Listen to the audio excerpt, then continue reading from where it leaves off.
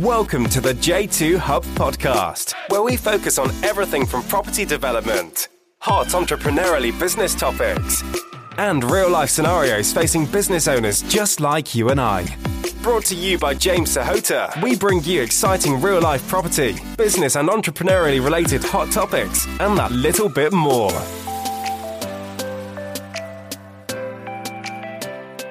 So welcome everybody to another episode of the J2 Hub podcast. This week I'm super excited to be joined by someone I've been following for a very long time, kind of just lurking in the background, watching what she's doing, watching some of the content going out, her YouTube channel, and all the wonderful bits that she puts out online.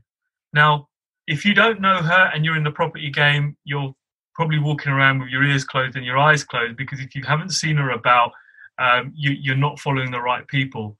So this week, I'm super excited to introduce Susannah Cole, who's here with me on a podcast. Firstly, thank you very much, Susannah, for coming onto the podcast with me. I know you're a very busy person, so I appreciate you taking your time to give me some of your time and give some of my listeners your time so they can get to better know what you do. And same back. Thanks for having me. It's good fun, isn't it, talking about property and then making it happen. Mm-hmm. It's a pleasure. Thank you. So, Susannah, I'm going to kick off by, I obviously know who you are. I've been following you for a while. I'm a bit of a fan. But for the people that don't know who you are, can you just let us know, who is Susannah Cole, where did you start, and what are you all about? Sure. And it's nice doing this with you, because we started talking on Instagram, didn't we? That's first. Great. And then we had phone calls, and then we met up in person, and then we're going to see each other this weekend. So it's a nice relationship development. You know, until we're just talking to each other equal to equal about property portfolios, really, isn't it? I like it. Yeah. So background, I've been in property for quite a long time now, well over a decade. I started I've done a bunch of buy to sells up in Scotland. But I always knew, I was still working full-time in property, but I always knew that I wanted to be in property and wanted to be full-time in property. So I kind of officially jumped out my day job probably about over a decade ago now. And by that point, I'd already bought 7 houses.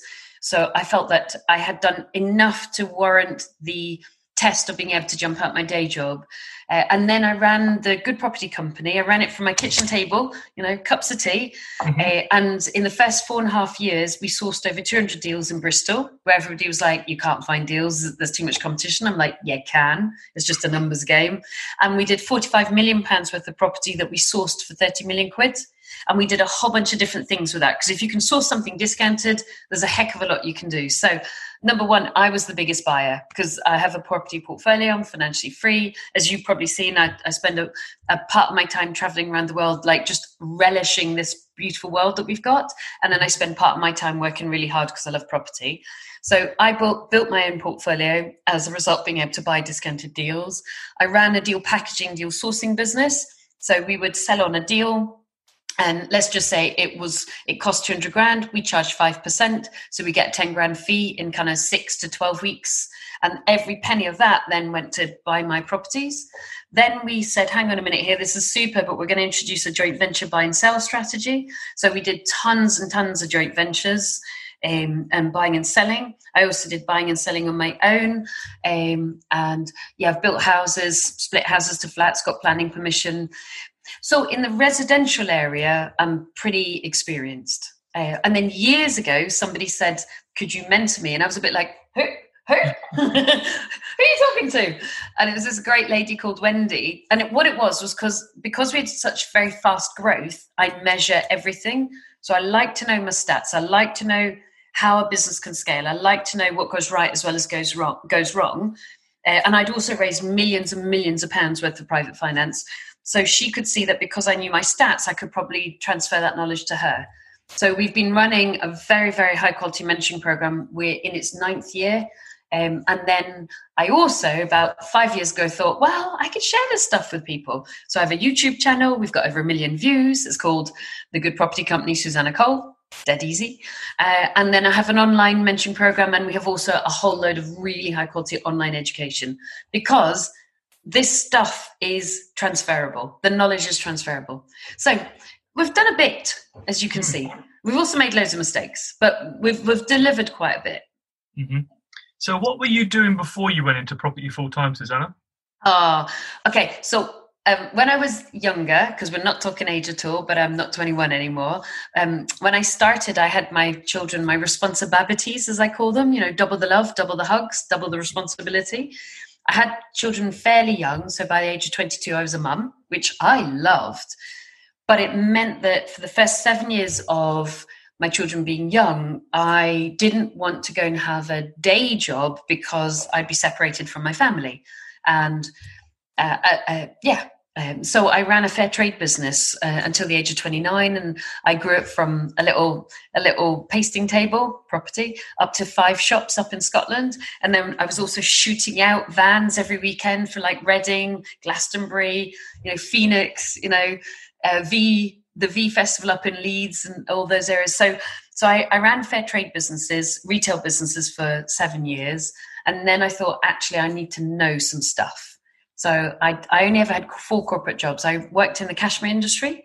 So I raised £1 million for them. And I worked at kind of director level. I wasn't a director, but director level, advising 14 different companies in the Scottish borders on their business. And it was fascinating to see the same product, cashmere, with a very talented management team or a less experienced and less able management team produces a totally different business outcome. Johnson & Johnson, the biggest textile, not Johnson & Johnson. That's the Johnsons of Elgin, who are also in the borders, are the biggest textile company in Europe. And then we had people who in what's called special measures. So where the banks had just put them in special measures and they were really focusing on them because they were too big to fail because they didn't have enough assets. So they had to keep them alive, but they're desperately trying to get their cash back out of them and then drop them. Wow. So it was fascinating to realize that so much of business is how a person runs the business, how a management team runs the business. Then I did a high growth charity in Project Scotland. Then I moved down to Bristol and I blagged a job. I ran KISS. Do you know that, the radio station? Yeah, I know that. Yeah. So my embarrassing moment was this was when Rihanna was really big. Well, she's huge, isn't she? But when she was becoming big, and I went down to I ran the Bristol station, and I went down to London, and here's Rihanna with 2 bodyguards, and I went, "Who's that?" She's like 3 meters away, and umbrella was huge, and I didn't recognize her. So I wasn't the coolest station director. Like, I was very uncool and very country. And then oh my God, like, and you could see my boss just going, you could see going, did we employ the right person? And I'm like, oh no, I'm running a dance music station in Bristol and I didn't recognize Rihanna. Wow. Sorry. And then I was the marketing director of the SS Great Britain in Bristol, which is kind of really important cultural icon. But so there were so many things that were great about those 4 jobs, so many things. So I'm not complaining. I benefited and relished so much, but so without being negative about them, I also went, hang on a minute here. I'm doing like 60 hours a week. I'm head of household, single parent, like, I'm traveling back from London. I want to be with my family. I'm supporting them, which is brilliant. It's part of what a parent does.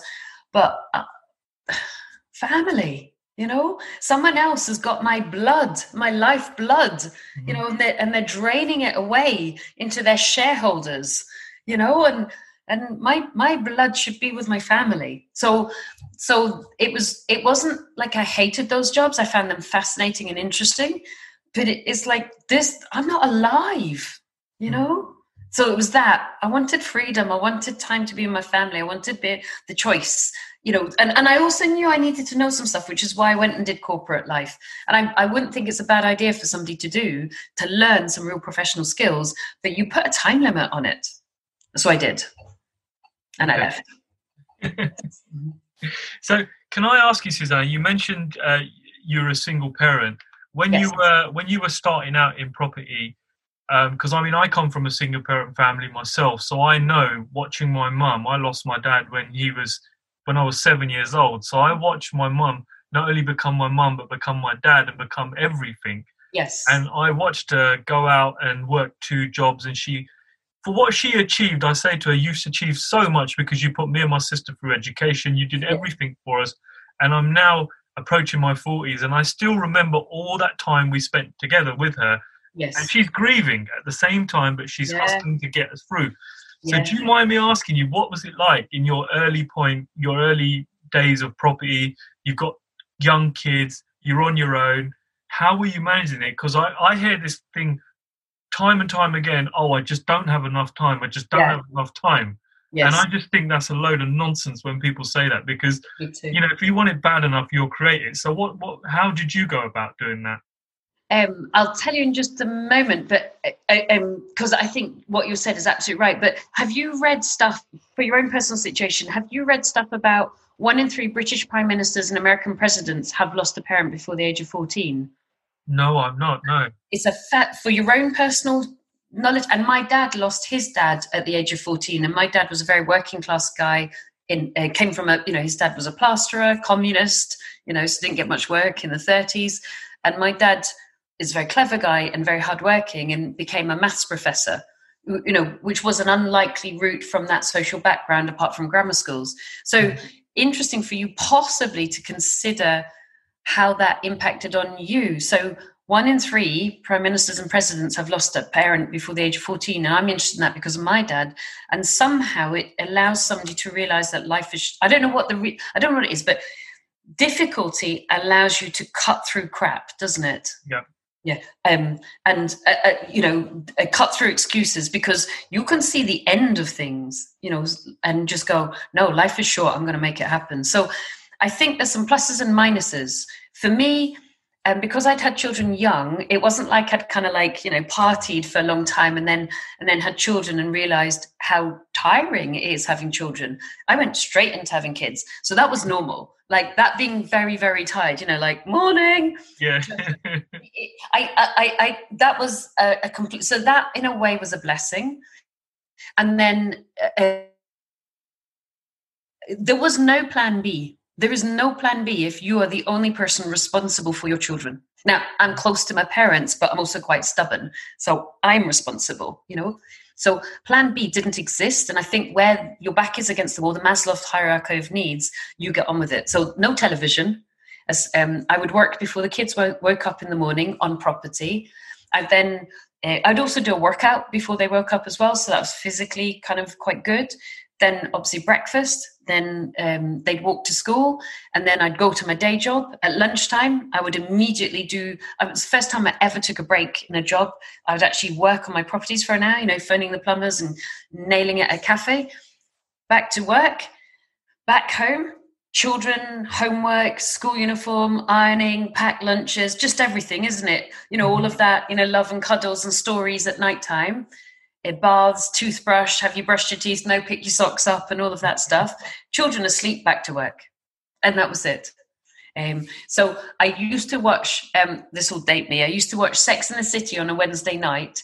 And it was my one Susannah hour, if you like. And I remember being so exhausted. And I'm not moaning, it's just it became normal, you see, so I didn't see it as a difficulty. I remember being so exhausted, I actually fell off the sofa because I was laughing too much, but I was so exhausted I couldn't hold myself on the sofa. So it does show you I did push to the edge of my resources. But the good news is there was no plan B. So there was no comfort zone to stay in. So my comfort zone would have been, I'd be a corporate mum, seeing my kids, like the toppy endy morning and evening and at weekends. And that wasn't good enough for me for families. So there wasn't a plan B. So you just make it happen. So get rid of distractions. No TV. I don't do much socializing, and I did say to all my friends, I love you to bits, but do you mind if I just duck out for 18 months? And thank you. And they were so kind. They really were cool. But I did say up front, I'm going to get my head down for 18 months. I still want to be your friend. Is that okay with you? So I'm not trying to be rotten. I'm just trying to change the lives of myself and my kids first. So I reduced down the times I saw my friends. So you kind of just had to adapt yourself. It seems like your purpose and your vision was so strong that it was almost tunnel vision, that there was nothing that could distract you from the side, because you knew exactly where you were going. Yes. And I think sometimes people find that when you've got an hour, I've like candy floss. You put the stick in the sugar, and it like spins round, and it's this lovely, great big pink bit of candy floss. But if you just squish it down, it's actually tiny. And I think sometimes people who are not so driven, or like, I didn't have time. I used to monitor my time, 1, 2, 3, 4 gate, 1, 2, 3, 4 gate. And I used to do minimum 30 hours on top of my day job in property. So I couldn't afford to like have a candy floss hour that didn't get stuff done, because then I had to like do the kids' washing, or, help them with their homework or whatever. So I think the fact that I had no time to waste meant that every minute, more or less, was accounted for and had to deliver. So your time, like you said, every minute just became so precious. Yes. That you just couldn't waste it. Yeah. So one of the things I did was I measured everything, which is why I think we've become kind of quite respected, because I know my data. Because if I can make something happen faster, cheaper, with less effort, I'm going to measure it to improve it. And it's because, I'd rather go and hang out with the kids in the swings, and also my kids were just at that age where Saturdays they were like, Mom, you're just not cool. See ya. So I had the, if you like, working benefit where on Saturdays they'd see their friends. And then Sundays was a rule. Sundays is family day. So either I'd have loads of kids running around my house having a brilliant time, or I'd have no kids in my house because they're off seeing their friends on a Saturday. And then Sunday was, roast chicken and apple crumble and custard. We are at home, we are doing things together. So it was about making everything efficient. So a really great example is I used to take Fridays off. And in the end, my boss was very kind and let me work 4 days a week, and I'd have Fridays off. And I'd be banging out phone calls to estate agents. And then Saturdays, I do between 10 and 13 viewings. The little $2.99 IKEA flask that my daughter had bought me, and sandwiches because I don't have time to go to the shop, and a Kit Kat because I don't have time to go to the shop. And it would be every half hour was a new viewing. So you're in, view, sort it out, in, view, sort it out. And then Saturday night, when the kids were asleep, I'd be sending in my offers to the estate agents so that they could accept them or reject them on Monday morning. So that was my Saturday night. Rock on. Wow. Can I just, you mentioned there you actually took a whole day out for family on a Sunday. Now, yes. I meet a lot of people at events and networking events, and everybody's just like, I hear this time and time again, I just don't have enough time for my kids. I don't have enough time for my family. How important do you think that day was for you, that one day, that Sunday, where it was just you and your children? It's just fun, isn't it? It's super. I think it's important in so many different levels, because I've always been a hard worker. So it's super important for the children of a hard worker to know that they're more important than work. That's super important for them. It's super important for you, because I think with children, especially I have a boy and a girl, boys, they're side by side. Girls, you can be like, sweetheart, tell me your heart. Boys, it's like, hey, Mom, this is happening. And you're both looking at something else, aren't you? Like a dog, or swing. And then these really deep feelings are coming out from the boy sideways. So particularly, and that's how I manage builders as well, shoulder to shoulder is, right, we'll do it this way. So I needed some pace with the children to make sure that I was hearing them, particularly the boy, to make sure that what was in his heart was coming out, and I was there to be supportive as well. Mm-hmm. No, I think I agree with you there, because for me, I've been in business for a while now, and my wife says to me all the time, early years, you didn't spend enough time with the children at all. Yes. And I see that now, you kind of think, wow, I've missed so much of him growing up. And you kind of, in a flash, you look around and you're like, God, he's up to my shoulder now. And where's the time gone? So I think it's a very fine kind of balancing act when you're running a business and trying to manage your family as well. Yes.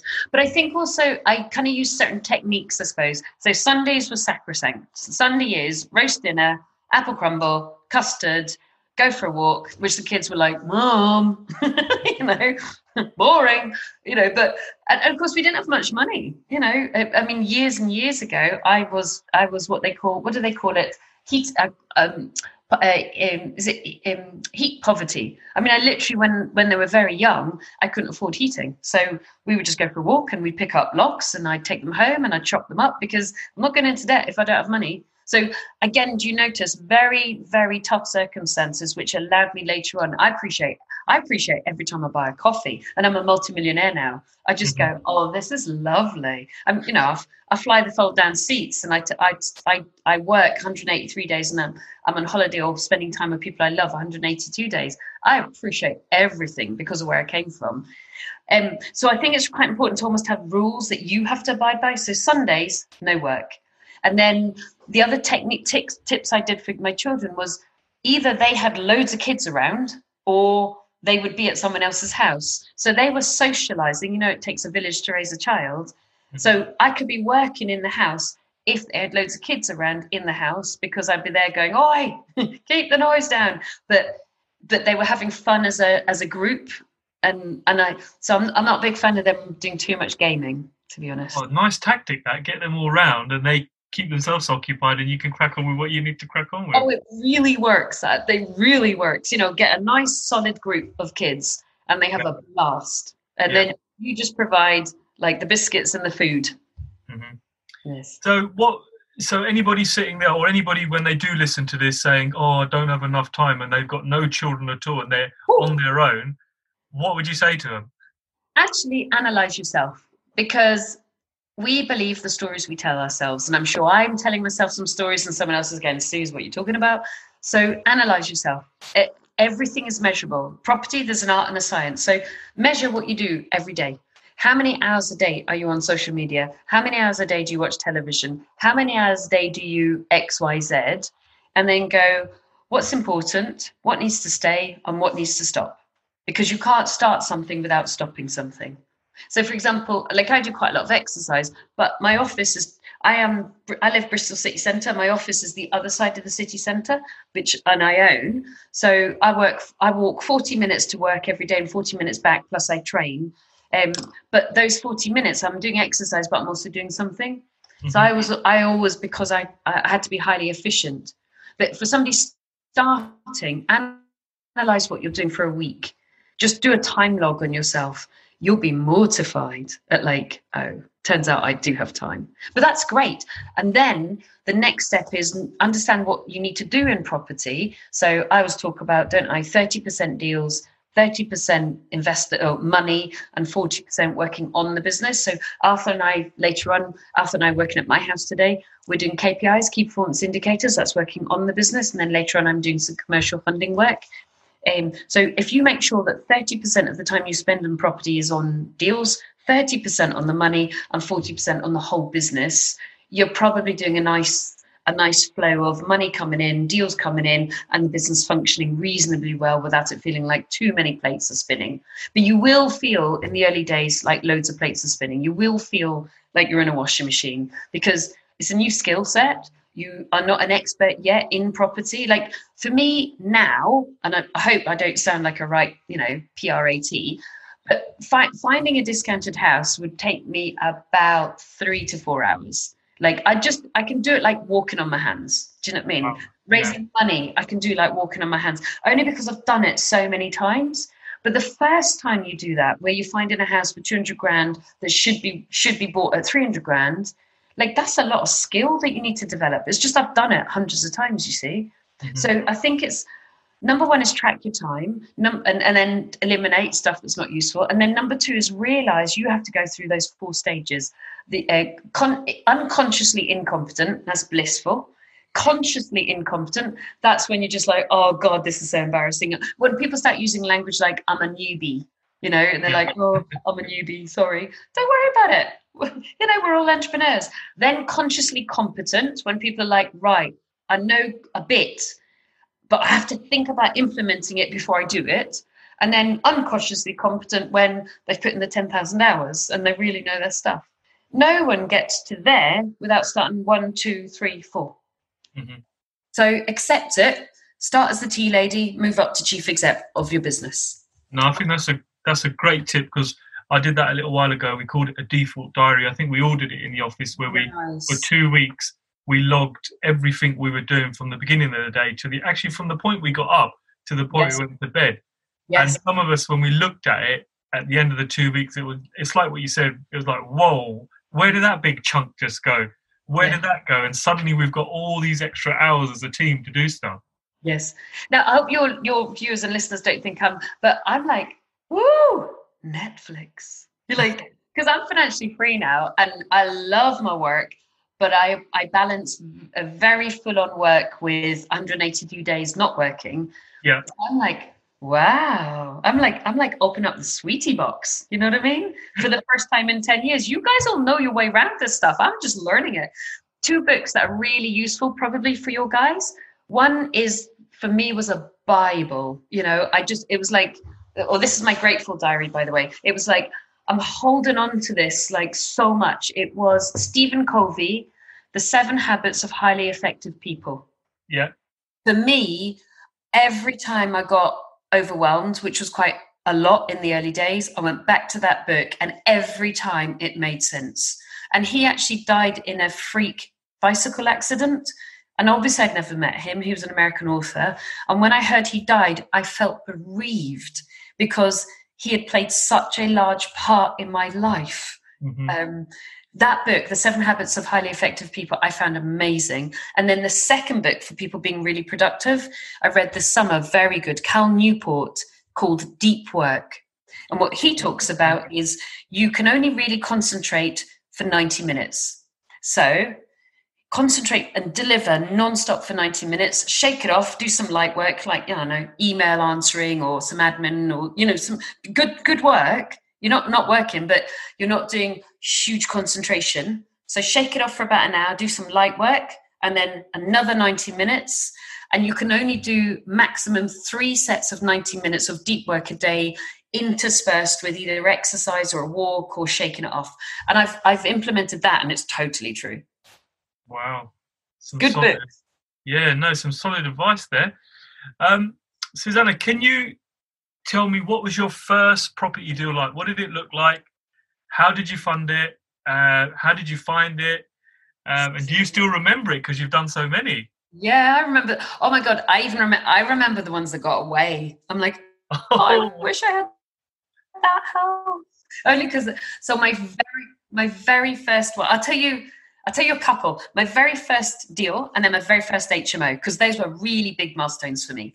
So the first deal was a little flat in Wellington Avenue, round the corner from where I lived. I got it from an estate agent. I made friends with an estate agent who's a lovely guy called David. And like any first deal, it was exactly what it should have been. It was a 1-bed flat. So you're not risking too much money, although it felt like a fortune, and you're testing out your skills as a landlord in the simplest way possible. So it was a tiny little 1-bed flat. It had a bedroom, a bathroom, a very small hallway, and a kitchen diner. And that was it. A kitchen living room diner. And I bought it for 79,000. At the time it was worth 120, because I wouldn't have bought it if it wasn't worth 120. And I spent $8,000 doing it up, and I did most of the painting. and I got the electrician to put in the electric shower. Yeah. The electric shower. And then I didn't test anything. So all the mistakes you make are really good for later on. I didn't test a thing. The first tenants moved in. It was Tim and his wife. And I still know Tim now, 12 years later.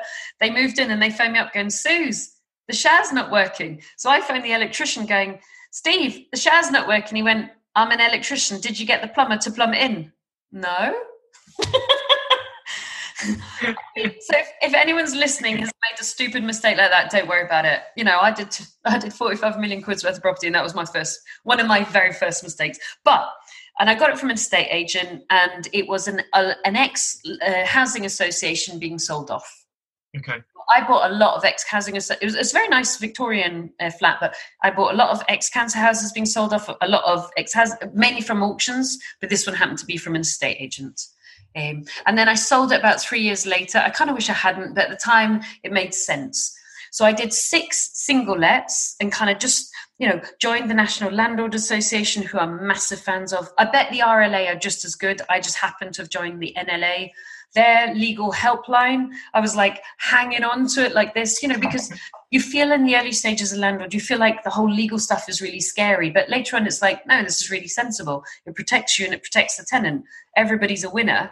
And then my first HMO was my 7th property.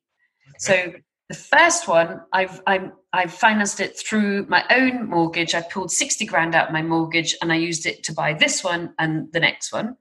By the time I got to property number 7, they'd introduced, and I had no intention of raising money, no intention of mentoring, our YouTube channel's got 1 million views, no intention of doing a YouTube channel, podcast, nothing. I was just going to buy some houses and make sure my kids were okay. That was the whole plan, right? Oh, and check this. My total plan was to buy 20 houses at 100 grand each, £2 million portfolio. Oh, and I sent a book the other day to a friend of mine called Matt, and it's a very badly written book, but it was the first, I won't name the author because they're in the industry. It was a very badly written book, but it was the first book I read. And so even though it was very badly written, it really inspired me. My friend Matt is very, well, I think we can both agree that OCD is a great quality. So he's very OCD. So I sent him this book as a joke, because it was so badly written. And then he said, did you mean to send me your business plan? At the back of this book, I'd written out my business plan. It was 20 houses at 100 grand each, 2 million portfolio. I did 45 million quid's worth of property. Smashed that, didn't you? Smashed that somewhat. So that, but to me, in the early stage, and again, maybe your listeners can relate, 20 houses, that's beyond possible. You know what I mean? I don't know anybody who's done this. So my intention was just to buy, discounted, refinance, rent out and go again. And then they introduced the 6-month rule and I was a bit like, excuse me, honey, I am not gone this slow. So then I was like, right, I can buy discounted because I'm good at that. Okay, I have to raise some money. So I raised 600 grand in 14 weeks. And I bought my 7th house, which didn't cost 600 grand, by the way, but that was part of. I raised 167,500 from an investor who's become a very good friend of mine, Anthony. The property was worth, I was buying it for 150. It was worth 235 at the time. I turned it into a 5-bed HMO. And that property has consistently made about £1,000 a month net every year in the last more or less decade. And then I moved from single-lets to HMOs, cookie cutter, and stamped them out. 3, 4, 5 bathrooms in a 5-bedroom house. Wow. I went, okay, I can do properties that make £1,000 a month, and I borrowed the whole of the private money to buy the property. I borrowed the whole of the renovation money to renovate the property. I refinanced it. I paid him back. I paid that person back. Well, I can do this again and again. So I did. So I moved from own money to private loans, and then later on I moved also into joint ventures. Because if you can find discounted deals and you can work with investors and you're paranoid about their money, scared to bits about it, really, then how many properties can you buy? As many as you can manage, as long as you pay the money back, obviously. And I've done that. How quickly did you move away from using your own money to using investor funds? Property number 3, because on property number 1 and 2, la la la la la la, and then they put the 6-month rule in, and I was like, I'm having a fit. So property number 3 was investor funds. Right. Okay. Because I wasn't prepared to do 2 to 4 properties a year on my 60 grand. I wasn't prepared for that. I wanted to go fast. I wanted out my day job. I wanted to be with my kids. Of course, yeah. So when you said you raised quite a lot of finance. Now, I a lot of these courses, a lot of the stuff online talks about working with JV partners, raising finance from other people. Yes. How did you go about doing that in the early days? And how did you, when you raised that huge amount of sum you just said, how did you do that so quickly? I'm very, very straight speaking. I'm very open and I'm dead honest. And I show it. So I was really freaked out. And I've never actually added up how many millions I've raised. I only ever raised about $1 million at a time in loans because I was so scared of not being able to pay it back. Do you see what I mean? Because I could have kept going. I could have gone to the point I toppled over because people trusted me. And I was just like, no, that's too scary. And that's why I mixed raising private finance where all the debt is on my shoulders and joint ventures where if we're going to, that's my grateful diary, but if we're going to buy and sell, like say you and I, like if you lent me money I have to pay you whether the project works or not, Yeah. right? Fine, that's what I've agreed to do. I'm cool with that. If you and I joint ventured on my Grateful Diary and said we're going to mark it up and sell it, whilst I have got a huge responsibility, I don't need to pay you. My shoulder doesn't pay you back. The sale of the diary pays you back. Do you see what I mean? So it's moving risk and reward. So on this one, you would get 50% of the purchase of the profit, but then I'm holding a lot of reputational risk, but I don't actually have to pay you if it doesn't sell. We come to an arrangement. Whereas if you just lend me money, I have to pay you. So I only ever borrowed up to about £1 million cash because I was paranoid, and the rest were buy-to-sells, joint ventures. So how did I go about it? Fast. I hoovered up cards in the room. I'd be like butterflying throughout the room. I'd be really straight with people saying, look, you sound brilliant. I'd love to hang out with you, but tonight I'm here to collect business cards. I love the chat that we've had, but my job is to collect business cards tonight, and there's 60 people in the room and I want to get all 60 business cards. So can we put an appointment in the diary to chat on Monday? So anybody I thought was just amazing. You know, the mistake people do is they think all the work is done in the room, and they go into like 20, 30-minute conversations one-on-one. Mm-hmm. So all you've done is have 2 very high quality conversations, but you've done it in the wrong location. Collect everybody's business cards. And then I just had a process.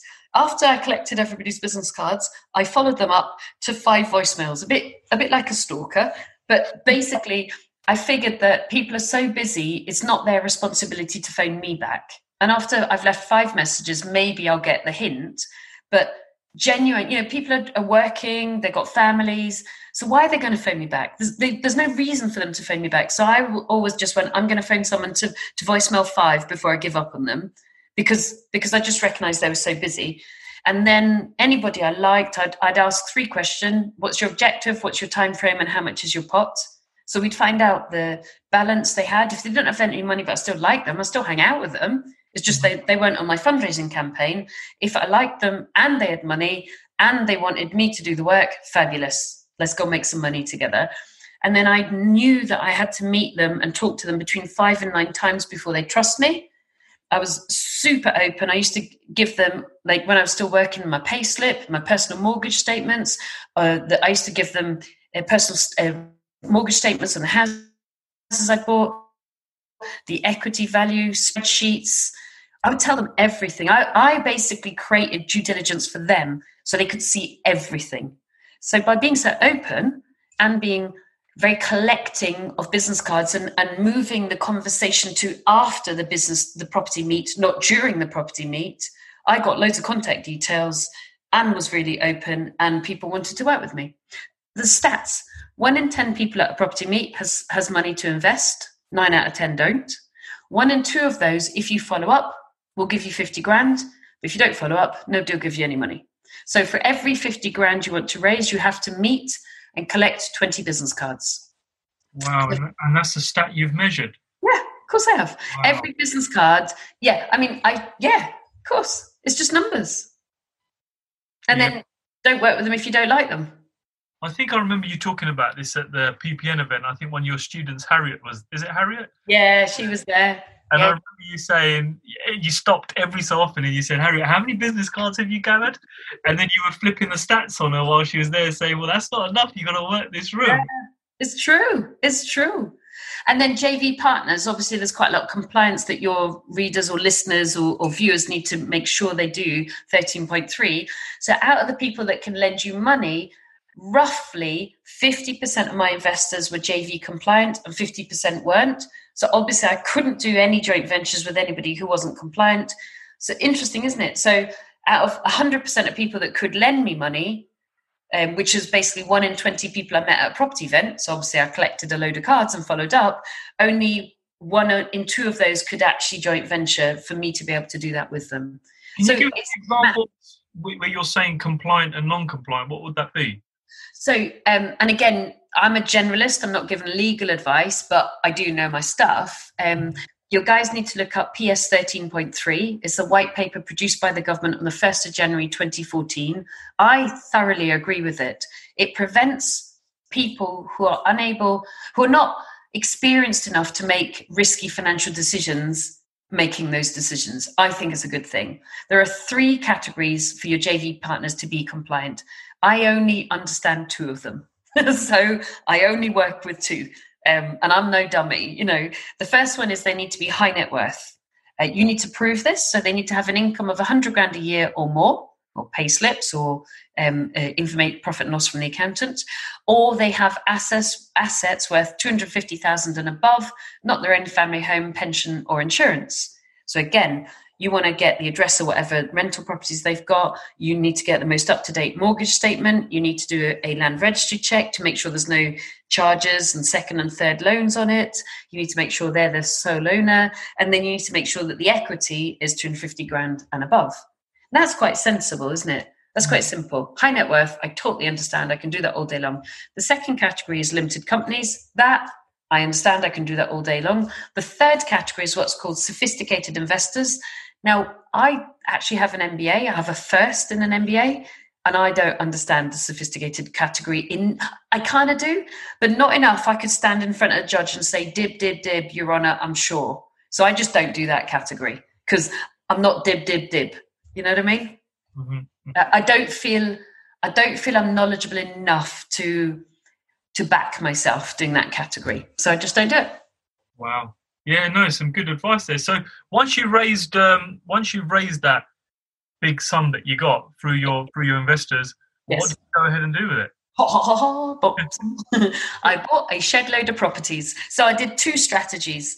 I bought discounted. So a typical example, bought for 203, spent 41 grand on it. It was revalued, Rick's valuation, like 6 months later at 330. So when you do 75, because that's a normal deal for me, and it makes over £1,000 a month. Every year it makes between 12 and 20 grand a year net profit. Net profit before tax. Okay. Yeah, more 20 than 12. But one year we had a big bug year, so it only made 12 that year. But and so obviously when I refinanced, I could pay the investor out, and I bought that purely with investor cash.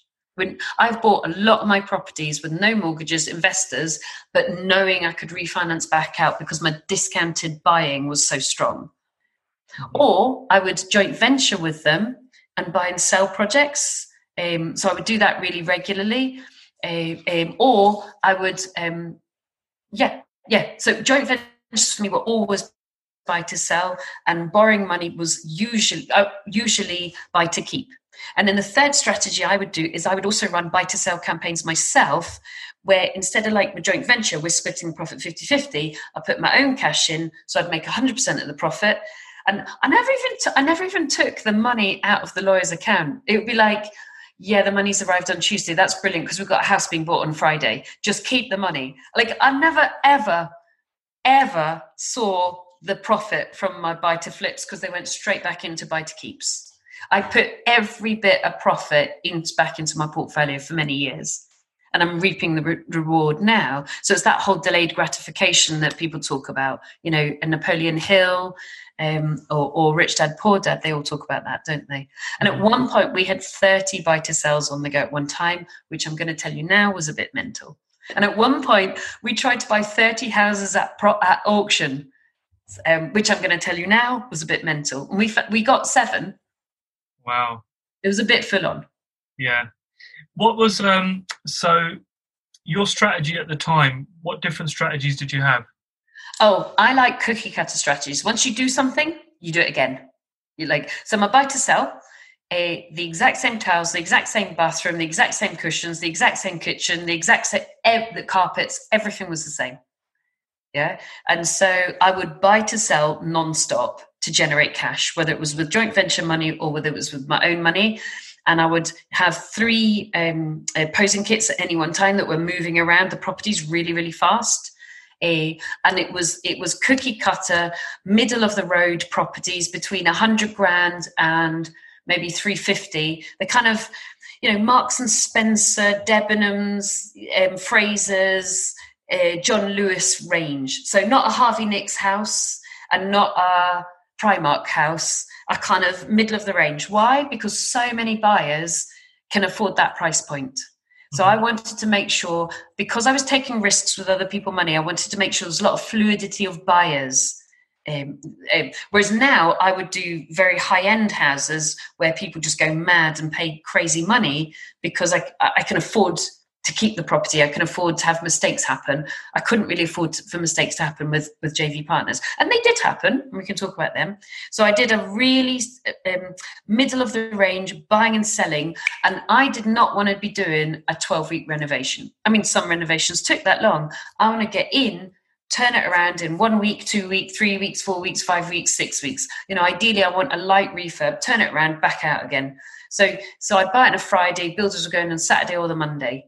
If it was to be finished on the Friday, I'd be having estate agents coming in on the preceding Monday, stepping over the builders, taking photos, we'd have the photographer doing photos, but the builders would finish Friday, it'd be on the market Saturday with an open day. Cookie cutter, no waste of time, because time is money, particularly if you're on a bridge. So that was my buy to sell strategy. My second strategy was deal packaging, finding discounted deals, really good quality ones, 45 million quid's worth of property we sourced for 30 million quid before refurb, selling them onto my investors. So I used to charge £1,000 for a year's membership of my group, and then they'd pay £1,000. So that's super. That pays for some admin and some good quality team members. So you're opening the door thinking I can pay some salaries. That's great. We would release a deal. We do about a 10-page deal report. We're really careful on our deals. So to give you an idea, the first 42 buy-to-sells we did sold for £402,000 more than we said, which sounds great. But 1 in 5 sold for a little bit less than we said, even within that big range. Do you see what I mean? So we tell our investors all of the stats. So we would release a deal report, and within 30 to 60 seconds, somebody would have reserved it with £1,000 fee. And then we'd convince like mad and get paid 4, 6, 8 weeks later. And we do investor days every 2 weeks, all year, crank the handle on a Monday afternoon. And you're always running around going, oh my God, I don't have time for this, but you need to make sure your investors are coming through. Remember, 30% deals, 30% investors, 40% on the business. And then the third strategy that I did for a long time was HMOs. I would buy lovely old boats of houses, put in en suites, very much the top end, charge top end rent, get top end quality people, and run a large HMO portfolio, which now I'm moving to older students and turning into flats through loft developments. So I love my HMOs, but I'm just moving it to a more efficient model. Okay. Is there so it seems to me you like kind of stuff that's tried, tested, you've done it before and it works. Is there a particular strategy that you just would tell people to stay away from? You wouldn't even bother looking at it yourself? Because there's so much going on at the moment that people are doing. Yeah. Is there something that you just dislike completely? Yeah. And I have a friend of mine who I massively respect that does this, so I'm not knocking him at all. Rent to rent. Don't touch it with a barge pole. Don't touch. And I'm going to tell you, if you insist on doing rent to rent, go see Francis Dolly. He's a brilliant guy. So I'm not knocking Francis. He's a top to bottom brilliant guy, right? So if you must insist on ignoring me, go see Francis. But if you do want to listen to me, and completely no offense meant to Francis or Sarah Ponton Ryan, who's also a great girl, don't touch it with a barge pole. What are you doing?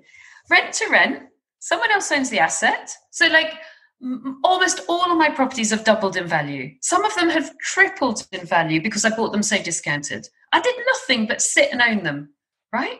So what are you doing? You're making somebody else rich. Assets pay bills. Rich dad, poor dad, assets pay bills. If you do rent to rent, this is what you're doing. You're fighting with the tenant over a light bulb, and then you're fighting with the landlord over the repair of a washing machine. Doing. Whereas what you could be doing with that time is finding a discounted property with 70 grand profit, raising finance from an investor, splitting it 50-50, making 35 grand, getting a name for yourself, getting experience, getting case studies. That money then goes into deposit to buy your first property for yourself. Go for it. So if you do insist, Francis and Sarah are great, but don't touch it. Well, I mean, what would you say to because I have this constant argument with a few, but not an argument, disagreement. with a few people that I know, and he's like, yeah, but James, I've got a cash flow of 27,000 pound a month through all the rent to rents that I've got. And it's like, what do you think of that? Ask them to work it out on their hourly rate. On their hourly rate? Yes. So genuinely, how many hours do they do?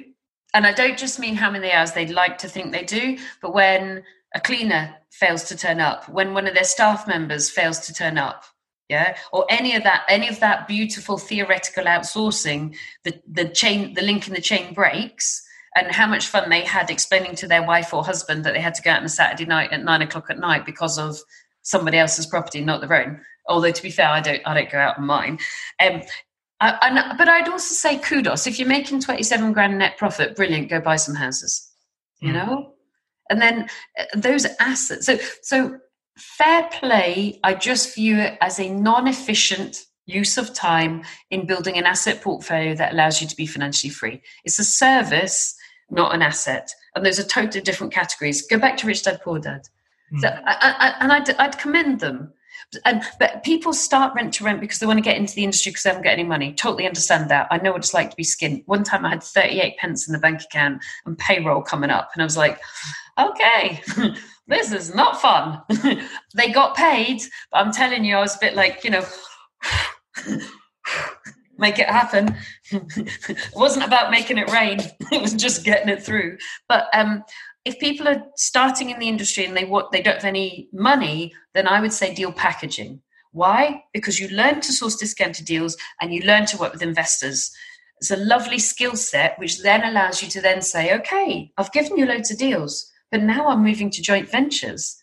So instead of taking 5%, you now take 50%. And then you're like, okay, now you can just lend me money because I'm going to buy my houses. Same two skills, working with investors and finding discounted deals. I'd rather that than having to learn about how to argue with tenants about a light bulb. And the answer is, you change it, honey. Yeah, no, I think I agree with you because I'm very much traditional myself. I want to either build it, sell it, or I want to build it, refinance it, or I want to buy a building, add value to it. Yes. I want to stick to the years and done successfully. There was a point when I was thinking, am I missing something with this essay and this rent to rent and service accommodation and all this? But then when I heard your podcast and you said, no, there's going to come a point where all your portfolio is going to mature nicely, and whoever's doing a rent to rent, you've got no guarantee. The landlord can pull it from you at any time. Yeah. Now, I do service accommodation, but that's got a finite time period for me. And for developers like you, one of the things I want to do with you is go, keep it. Because you have got the skills to build it and sell it, it's like always try and balance keeping some as well as selling some. Do you know what I mean? Because it's brilliant that the cash comes in, but in the short term, that's going to give you some pain because keeping it doesn't give you as much cash flow as selling it. But in the long term, that's going to give you benefit. So it's always that balance. And the traditional advice is buy 5, sell 3, keep 2, buy 5, sell 2, keep 3. And there's nothing wrong with that advice at all. It's just sometimes people who are developers, they want to go so big so quickly that they keep building up and up and up and up and up. But actually, I just want you throwing some houses over your shoulder that you kind of put in your back pocket, because those are the houses that make you wealthy as well, which I think you're doing anyway, aren't you? Yeah, no. I stupidly sold one house a few years ago, and I absolutely regret it. And I said to myself after that, no, I'm going to try and hold as much as I can. And then obviously I learned more about refinancing, and it seems to work. And when you're working in London, a project can take a while to do, but even when it goes over budget or over time, you find that because the market's increasing with it, you don't actually ever lose out. So it's worked in my favour a few times. Good. And your location, I mean, London is hard in some ways because the money's bigger, but the fluidity, the number of deals are there because it's 1 in 100. The number of investors are there, the number of buyers are there, and broadly speaking, depending on the market circumstance, your capital growth is better than anyone else in the country. So you've got such a lovely opportunity in so many ways, and even things like a good friend of mine, Louis, 1 bed to 2 bed ex-council flats because they're big and spacey. He just cookie cutter stamped that out. Did a beautiful job. Wow. I was going to ask you, Oh, hold on, I lost my chain of thought there. Sorry, that's me. Oh, single parent and entrepreneurialism. So both my children have worked in my business. One for 14 months. She was fab. And right now she's like, I'm going to run a better business than my mum. And then and she appears to share some genes of mine. And then the other one for 3 summers. And he was very much on the kind of physical side, the viewing side, the doing, sorting out the garden side, the handyman side. But it's quite interesting because he was watching. He was like, from the age of 16, 17 and 18, he would scan my business and tell me what my staff were doing, not in a telltale way, but more in an analytical way. So now, because they're like 23 and 26, I've kind of left them alone to do some developing. And I really hope that they both come to an investor and obviously ask to start to grow their own portfolio. But I do feel like as middle, so early and young 20-year-olds, they almost have to have life to give them some experiences now before they then. So early on, I thought I'd give them houses really early. And now I think definitely not until after 30, because I think they've got to develop some strong antibodies to life. You know, like if you scrape your knee, you develop antibodies, don't you? I feel like that will be better for them. Yeah. Susannah, you said something in PPN where you said you've never found any of your deals on Rightmove. Now, I think when you said that, I think when I looked around the room, everybody was just like, did she just say that? And the more I kind of thought about it, I thought, you know what? I'm looking back at my own portfolio, and the deals that have really, really worked well are the deals that are outside of Rightmove. How did you get them? Where did you get them? Talking to agents. Yes. Going out there, speaking to people, making sure I'm just, sometimes just walking up and down the street. I know it's really bad, but I've often stopped and spoke to really old people on my road. Yeah. You start talking and it's like, I may be going into a care home. I'm looking to sell my house. Yeah. And it's like, look, I'm not forcing you, but hey, I want to buy it. I want to buy it because I know what it's worth. Yeah. Yeah. And that kind of secured. So I've never, ever bought a discounted deal by looking at Rightmove because everyone else is doing that. I do exactly what you just talked about, picking up the phone, direct to auction, pre, during and post, direct to vendor, direct to house, direct to landlord. Not once have I looked at Rightmove and gone, I'll go and phone up the agent about that property. And that goes back to time. You're wasting time. I just call it property porn. Like, it's nice to look at, like, the only time I look at Rightmove is when I want to revalue my portfolio, and I do that twice a year. We constantly, every 3 to 6 months, we do a profit and loss in each of the houses, and we analyse what's going on, what can we improve, what's going well, what's going badly, how do we change, do we keep the same strategy for each property, and once a year I'll just revalue the whole portfolio, and that's the only time I ever look at Rightmove. And 45 million quid's worth of property, never looked at Rightmove to buy a house because you're snoozing. Everyone else is doing it. You mentioned also that you like to you measure a lot of stats. Yes. So what would you say are the stats for somebody? How many viewings, how many phone calls do they need to make? How many viewings do they need to do before they actually find one deal, so people actually realise how much legwork goes into this? Okay, stats on deals: 100 phone calls, 25 viewings, 21 offers, because you should be offering on about 85% of what you view, 1 to 2 houses bought, typically 1, sometimes 2. That's it. 100 phone calls, 25 viewings, 21 offers, 1 to 2 houses bought. Job done. And then auctions, it's 1 in 4 properties that you try and buy, you'll get. So if I get back to that time where we tried to buy 30 houses with, by the way, investors, every single one of them was with an investor, and we got 7, 30 divided by 4 is actually 7.5. So statistically speaking, it worked out. And we've measured that. And I love auctions, pre, during and post. So auctions, it's 1 in 4. Houses with estate agents, it's 1 in 100 phone calls. Okay, and you're actually making that many phone calls, you and your team, to source deals like that. Yes, but you can make. I would take about 16 minutes to make a phone call because I'd slow them down. My colleague Ash, who I worked with for years, he would take 9 minutes to make a phone call, and it would typically be the third house they tell you about, not the first or the second, but the third one. And the reason I think they sold so many houses to us, we were just nice people. So many, and so normally about 90% of the time, if somebody can't get a deal, it's because they haven't done the numbers. They've picked up the phone 10 times and they've gone to see 2 properties. Well, that's okay, but you've got 0.1 of a deal right now, not, statistically speaking. And every now and again, it's because the person hasn't got the right skill or the right script on the phone. So like with my mentoring guys, first I'll encourage them for numbers, because I do mentoring, and they'll be on the phone to me and I'll be like, what's your numbers? And they're like, oh, I knew you were going to say that. I'm like, go on, what's your numbers?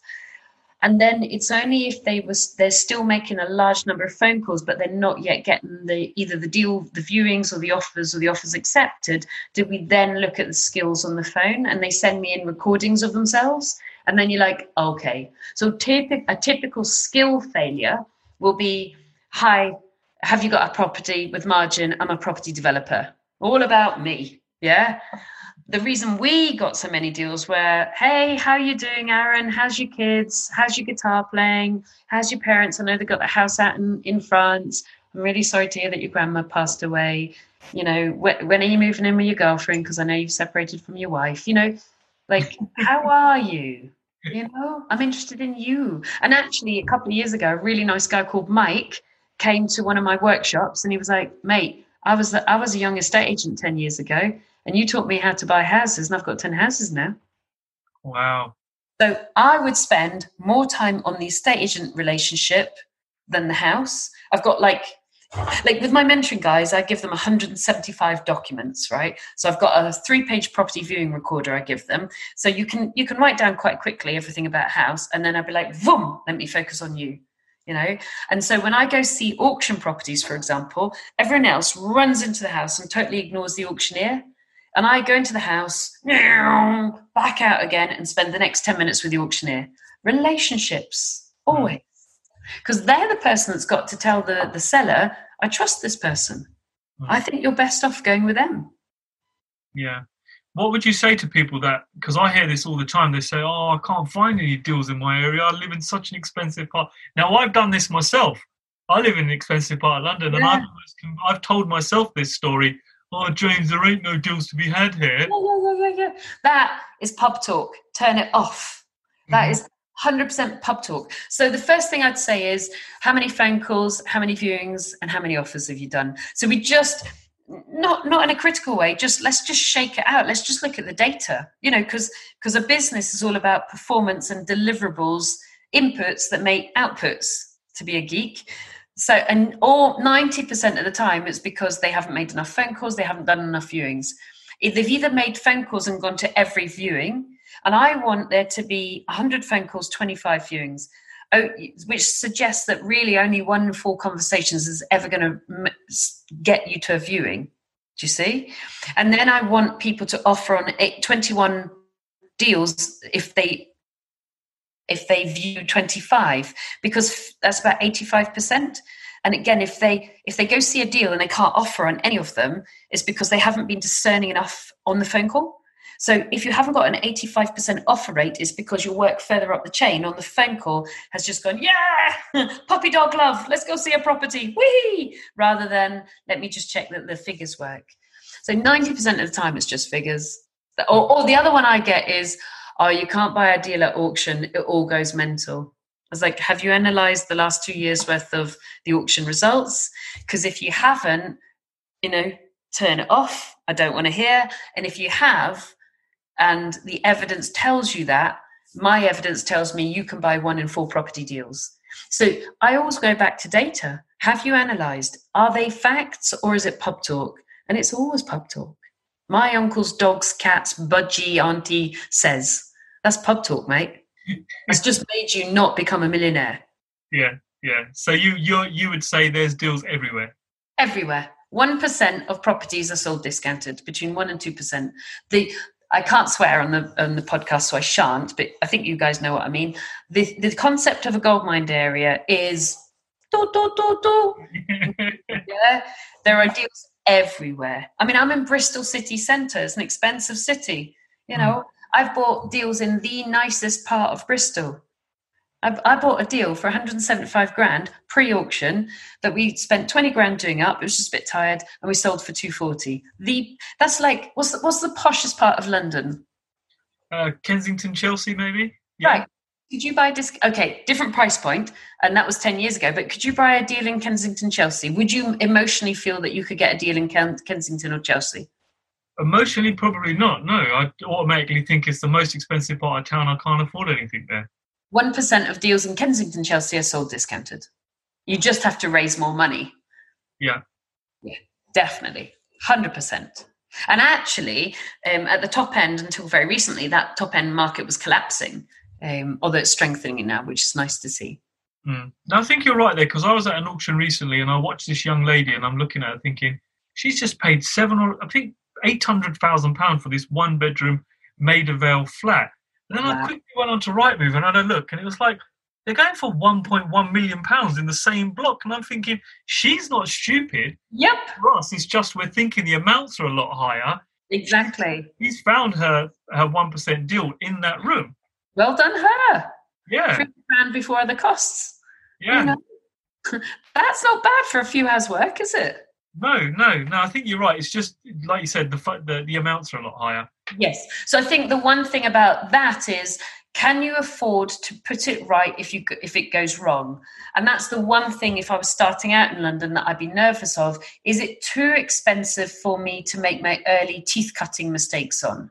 In which case, do I go out to somewhere like Bedford or, Reading or somewhere like that, where whilst it would still be financially painful if I made some mistakes like electric shower and no plumber, do you know what I mean? Or the equivalent, at least I can afford to put it right until I've really understood my rhythm, and then I can come into a higher level area. Because if you don't ever want to be falling flat in your face, because that's game over. Mm-hmm. Moving on from that, Susannah, you said about making mistakes. I know we've spoke about all the good stuff up until now. Is there a mistake or something that's gone wrong in the Good Property Company's career, kind of time span, that you can remember that you wouldn't mind sharing with us? There's hundreds, hundreds. Oh dear Lord.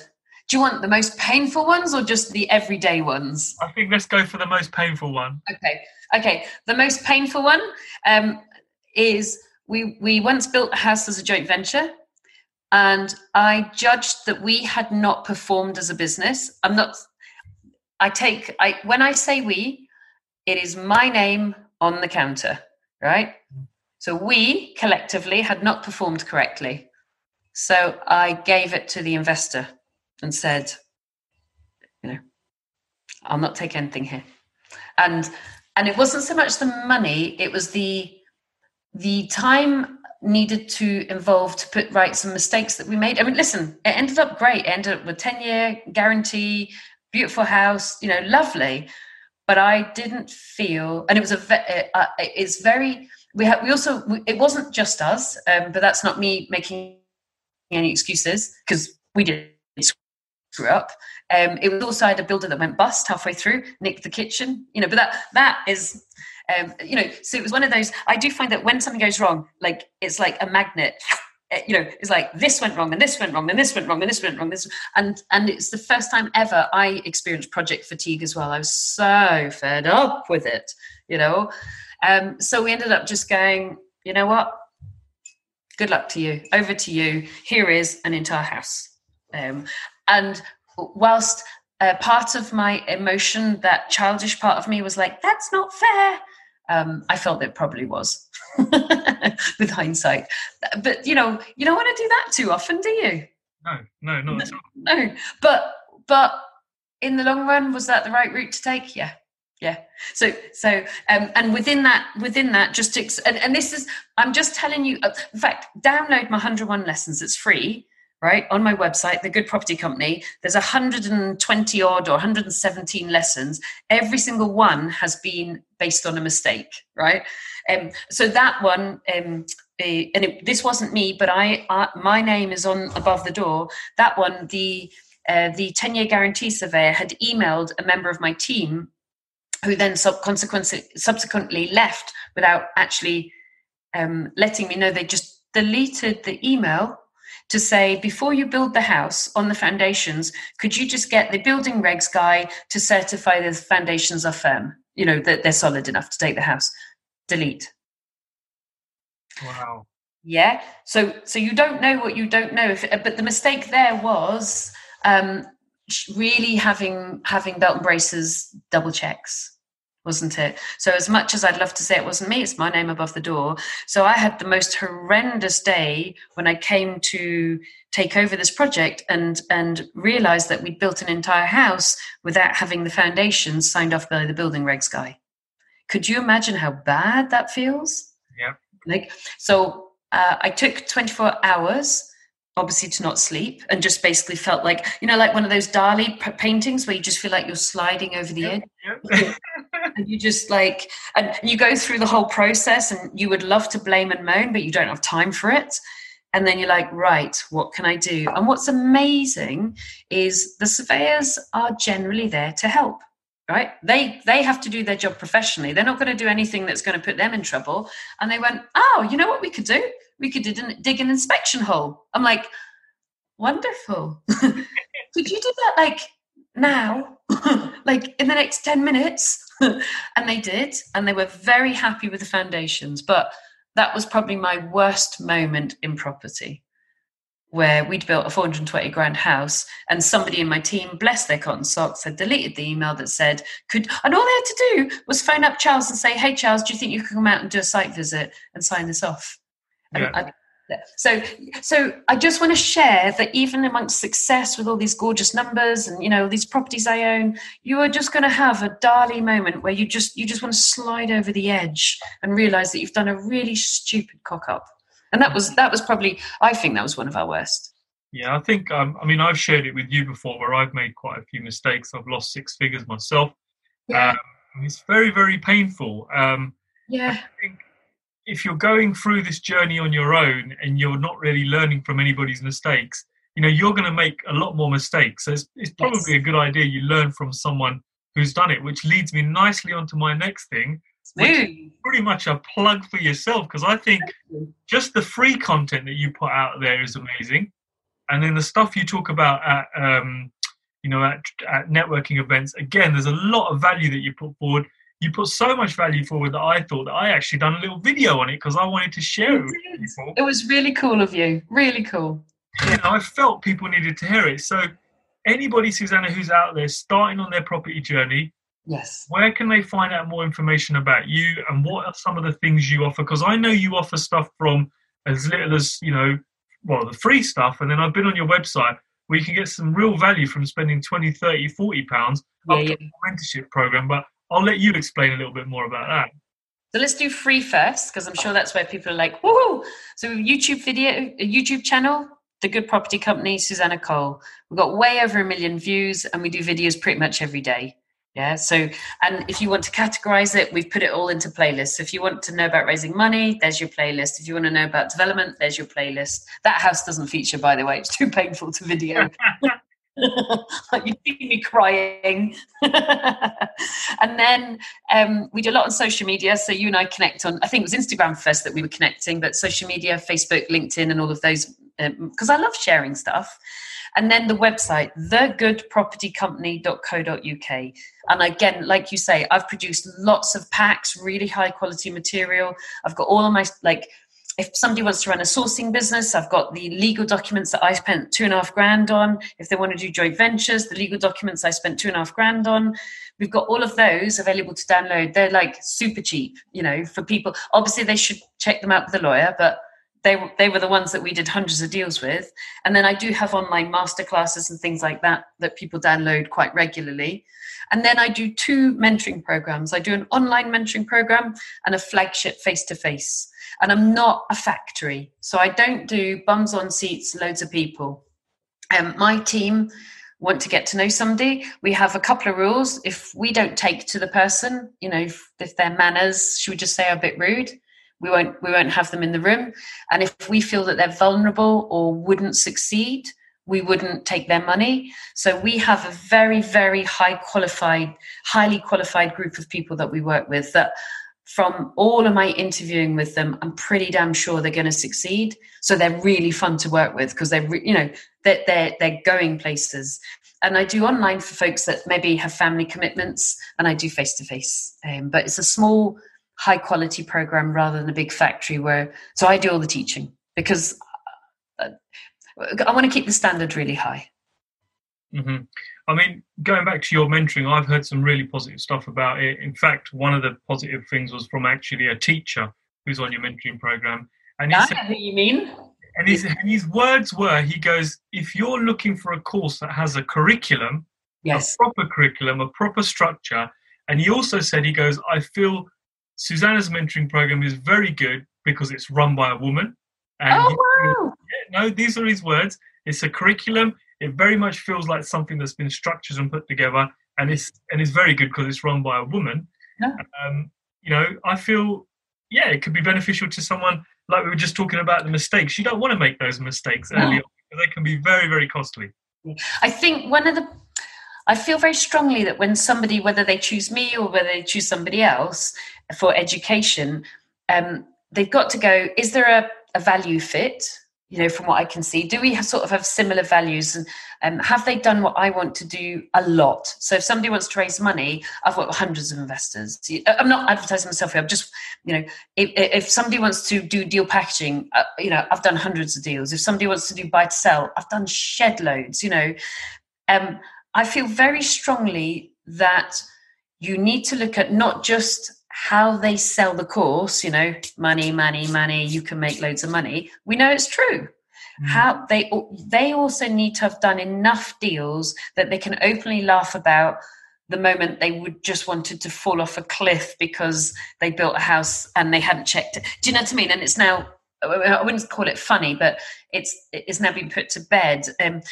They have made enough mistakes that if they can see you starting down a route of a mistake, they know to draw you back. So I feel very strongly, I think someone that has done 10 houses, I think it's amazing. And I think hats off to you. That's an amazing achievement.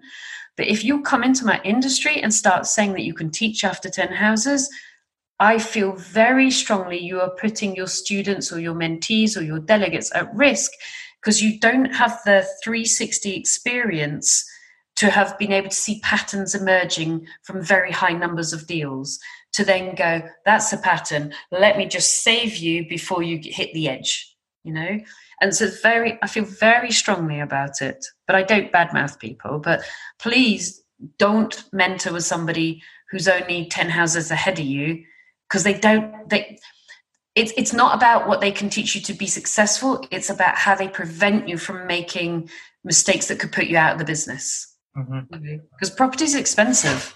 Yeah, of course. And that's one of the reasons I do the teaching myself. And we decided, instead of being a factory, with our numbers, we could absolutely, couldn't we, chest beat and get huge numbers and do big conventions. And I decided, no, I want to remain high quality. Okay. No, some sound advice there. Susannah, I'm going to wrap it up here, but I'm going to ask you two quick questions. Oh. What's the future look like for the Good Property Company, and is there anything in particular that you're working on that you want to share? I have lots of energy right now. So my team, I'm saying this with a twinkle in my team are loving it right now. You need to ask them. I'm like mile a minute going, boom, boom, boom, boom, boom, boom, boom, boom. We're delivering. So the future for us, I have 4 businesses, 2 property businesses, a live education business, and an online education business. We're going to keep the quality. So the future for the property businesses is automation and efficiency. I have a cracking portfolio. I am paying houses down like they were like dominoes, boom, boom, boom, as fast as I can. I have an amazing lettings team. I'm so glad. A-listers. We are introducing automation and we are introducing efficiencies. So things like my high quality HMOs are now going to high quality student HMOs. We've got certificate of lawfulness to do loft extensions to then turn HMOs into flats purely for efficiencies. Not because HMOs are bad. HMOs are brilliant for 10 years. But not for the rest of your life. Just what I mean. So about efficiency, paying down debt, increasing revenue, reducing time. It's a mature business that needs to become even more efficient, right? And then I'm adding to it because, as you know, I just bought myself a flat in Barcelona. Woohoo! Did I tell anyone? Oh dear. 1920s Art Deco, 9 minutes from the beach, Barcelona. Dream. So, and then my live business, I'll probably reduce down the number of events I do purely because I'm focusing on the online. So if anybody wants to come and work with me, come soon. I mean, I adore it, but because I always want to remain high quality, I keep numbers relatively low to make sure that I can spend enough time with each person. And I'm looking at it and going, I love this, but I'm going to keep it small number of events. So my flagship program or any of my workshops. So get there soon, because there'll be a time when I retire from that. Even though I adore it. And then the growth side is the online. Why? Because I can produce quality material that I work really hard at, and then you or anyone else can download it at 3:00 in the morning when I'm fast asleep.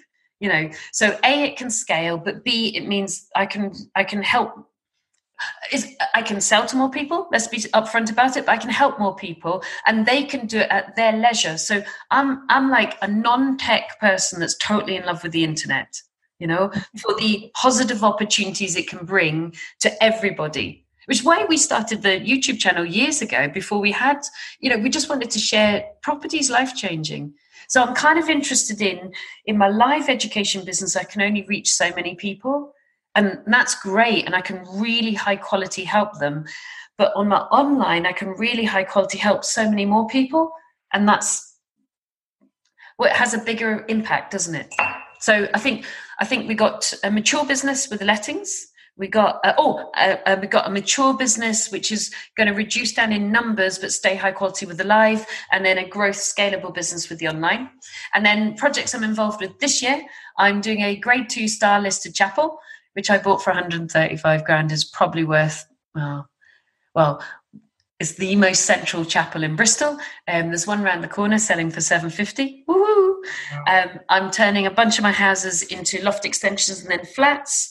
I'm buying a commercial building. So this is quite light numbers for me. These are quite small. And then I'm renovating my office that I own as well. So I think there's only about 6 projects this year, which to me is super light, actually. Yeah. And then for me, future is family, friends, all the gorgeous, happy physical stuff I do. For somebody who's full of energy, I do go to meditation, which is kind of ironically funny, because I don't stop. And then travel and just seeing more of the world as well. It's your labour. Yeah, with the fold-down seats where you now turn left instead of right, and it's delicious. I'm telling you. Yeah. And I upgraded my best mate. I for his birthday, I upgraded my best mate on the way home from Vietnam, and he's texting me going, "Have you seen the bar?" And I'm like, "Yes," because I'm so. But there's nothing better than like upgrading your best mate on a flight, is there? We're turning left instead of right. Go! He loved it. It was really cool. Susannah, my last question for you is a personal one. What's one vice Susannah Cole could not live without? Oh, tea. I'm sorry to be so fuddy-duddy. Oh my God, Earl Grey tea. I'm like intravenously addicted to it. Yes. Okay. Well, thank you, Susannah. It's been great talking to you, and I will. I'll put up all your links at the bottom of the podcast. And once again, thank you very much for agreeing to come on. And I think it's like I said in the beginning, this has been a lot of value. It's always a lot of value talking to you or seeing you at a live event. And I personally look forward to seeing you on a Saturday. Yeah, see you Saturday. Thanks for tuning in to the J2 Hub podcast with James Sahota. If you like the podcast, feel free to subscribe so you never miss another podcast from James. And if you got value from this podcast, do take the time to leave us a review on iTunes or wherever else you consume your podcast content from. And remember, you're never too late to become something you truly want to become.